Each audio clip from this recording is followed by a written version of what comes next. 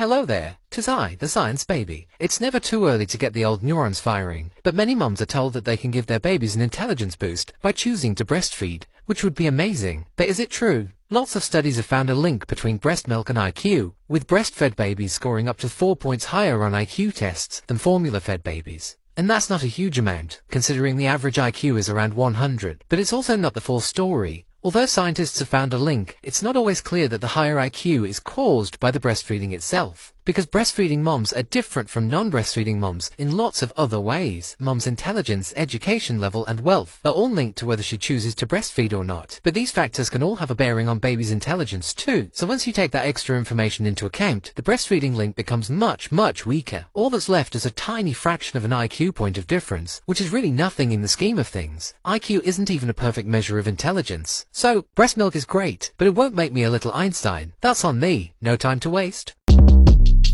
Short Cast Club